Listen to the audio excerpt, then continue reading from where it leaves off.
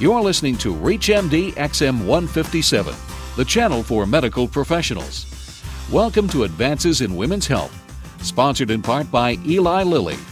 Your host is Dr. Lawrence Streicher, Assistant Clinical Professor of Obstetrics and Gynecology at Northwestern University Medical School, the Feinberg School of Medicine. Treating chronic pelvic pain, a challenge for even experienced clinicians. With me today is Dr. Frank Tu from the Division of Gynecological Pain and Minimally Invasive Surgery of Evanston Northwestern Healthcare System. Diagnosing the cause of chronic pelvic pain is difficult.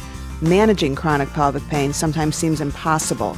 It is one of the most frustrating problems to the general gynecologist, since the etiology is often elusive, non-gynecologic, or multifactorial.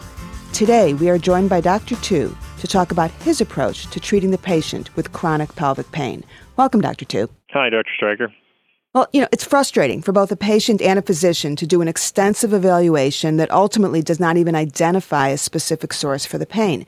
So if you do a physical exam, ultrasound is normal, laparoscopy is normal, where do you go next in terms of just trying to deal with the pain? And I'd like to start with medical management first before we move on to some of the other options.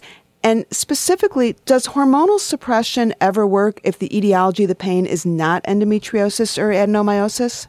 I think it depends on the symptoms that the patient's presenting with, but there's no doubt many patients do very well on continuous birth control pills if they're having cyclical pain. Mm-hmm. And that reason is likely due to the fact that many women really do have a prominent hormonal component to their underlying pain sensitivity. And they've done some really nice studies in healthy female volunteers indicating that many women will have worsening of diarrhea, worsening of constipation, chronic bladder problems right around the time when their period starts. And those are women who actually day-to-day don't feel like they have any problems at all. Mm-hmm. So sometimes providing that hormonal suppression is just enough to avoid whatever the trigger is. And how long do you give it before you say this isn't working? I would say I think a 3-month window allows the patient some reassurance that you're not simply just trying to paper over this problem and you're really trying to look at the next step beyond simply just using birth control pills. Right. What about neuropathic pain? What drugs do you recommend? How successful is it? We should all recognize that there have been recent advances suggesting that these are excellent drugs and fairly easy for a general gynecologist to learn how to use.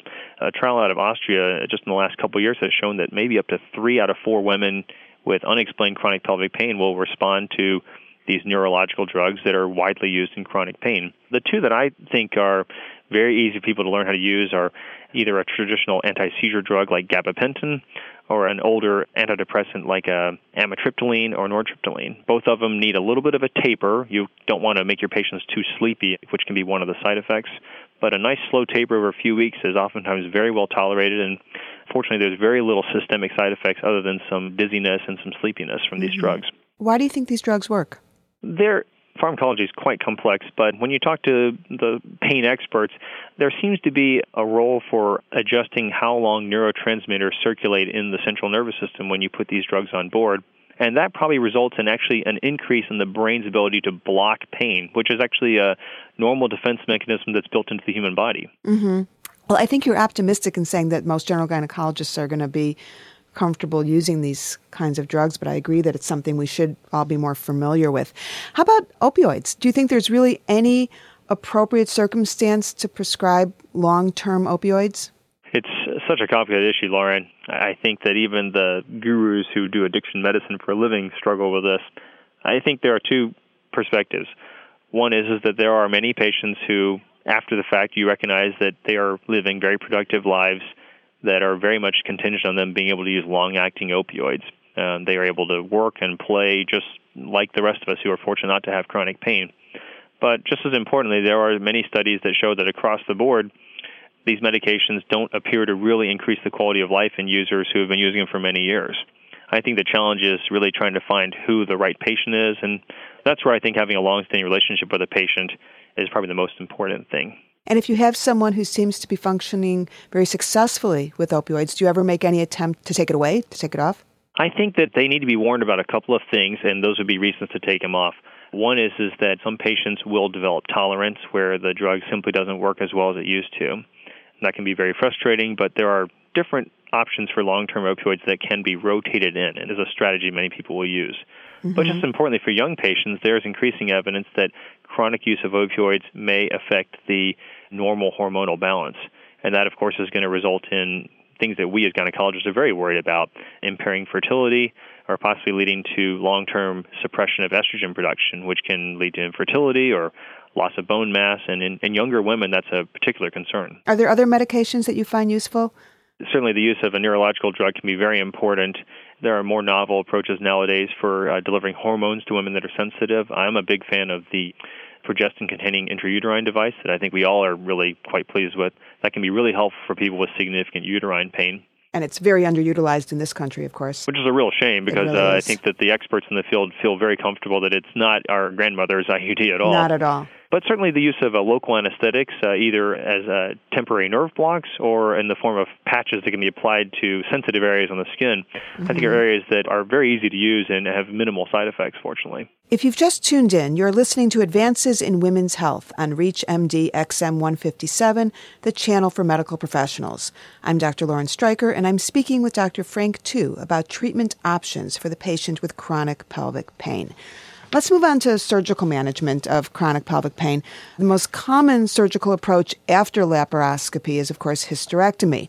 But before performing the ultimate treatment, if you will, are there any good clinical tests to determine if someone's actually going to benefit from the hysterectomy? For example, if someone gets really good relief of symptoms from a GnRH agonist, is that an indication that a hysterectomy is going to help, or it's just an indication that the GnRH is going to help? I think what that really tells us is that this is an estrogen-sensitive pain condition. And we see that with irritable bowel syndrome. We see that occasionally with painful bladder syndrome as well.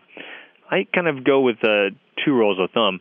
One is, in those rare patients who really do well on a GnRH agonist, to consider using them off-label with add-back. And there are a handful of patients I'm aware of who have been on these drugs for up to a decade with close monitoring of bone mass and things like that. But those are a rare patient. Right. Hopefully, in some of those patients, you can effectively reduce symptoms by using continuous birth control pills. But I think the real key for hysterectomy is to see, is the patient's pain symptoms predominantly related to tenderness in the uterus that you can identify on exam, to be honest.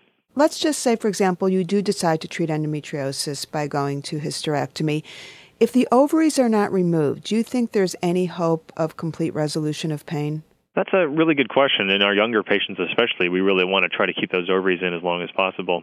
There's actually a nice study that just came out in the Obstetrics and Gynecology Journal from Tommaso Falcone's group at Cleveland Clinic that actually suggests that while if you leave the ovaries in place, it may shorten the duration to recurrence of pain.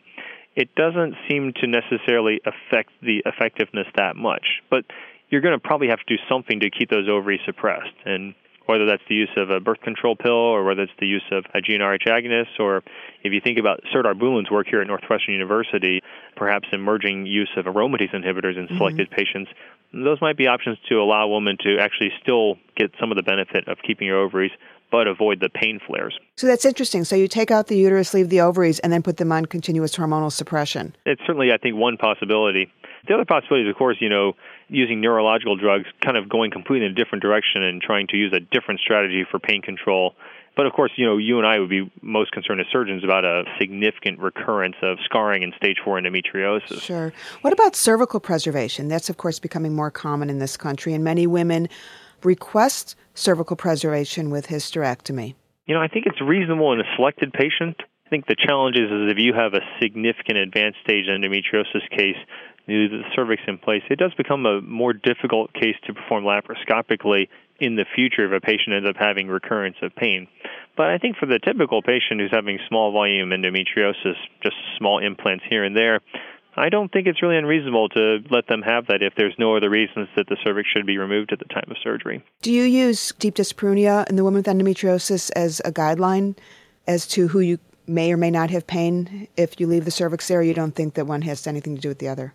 Not necessarily, but I think sometimes you can tell if the cervix itself is a significant pain generator. A real gentle exam can help you distinguish if it's the fundus or the top of the uterus is the problem, or if it seems to be the entire uterus. And I think the patients oftentimes will tell you the ones who really have sort of uterine pain throughout are the ones that are requesting they have the cervix taken out as well. Right. Of course, we think of hysterectomy as the cure, but in many cases it's the cause of chronic pelvic pain.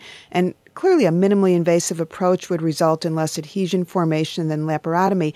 But is there any evidence that robotic techniques have an advantage over laparoscopic approach if you have a surgeon that's equally skilled at both? I think that the robot is one of these emerging technologies that we'll have to continue to watch. But as you say, I think a skilled laparoscopic surgeon is not likely going to have a significant improvement in outcomes when they're using the robot as well. And that's important when you consider the fact that the robot does have some increased cost, at least for certain procedures. Thanks to Dr. Tu, who has been our guest, and we have been discussing new approaches to the treatment of chronic pelvic pain. Call us toll-free with your comments and suggestions at 888-MD-XM-157. Thank you for listening to Advances in Women's Health, sponsored in part by Eli Lilly, with your host, Dr. Lawrence Streicher. For more details on the interviews and conversations in this week's show, or to download the segment, please go to reachmd.com/women's health.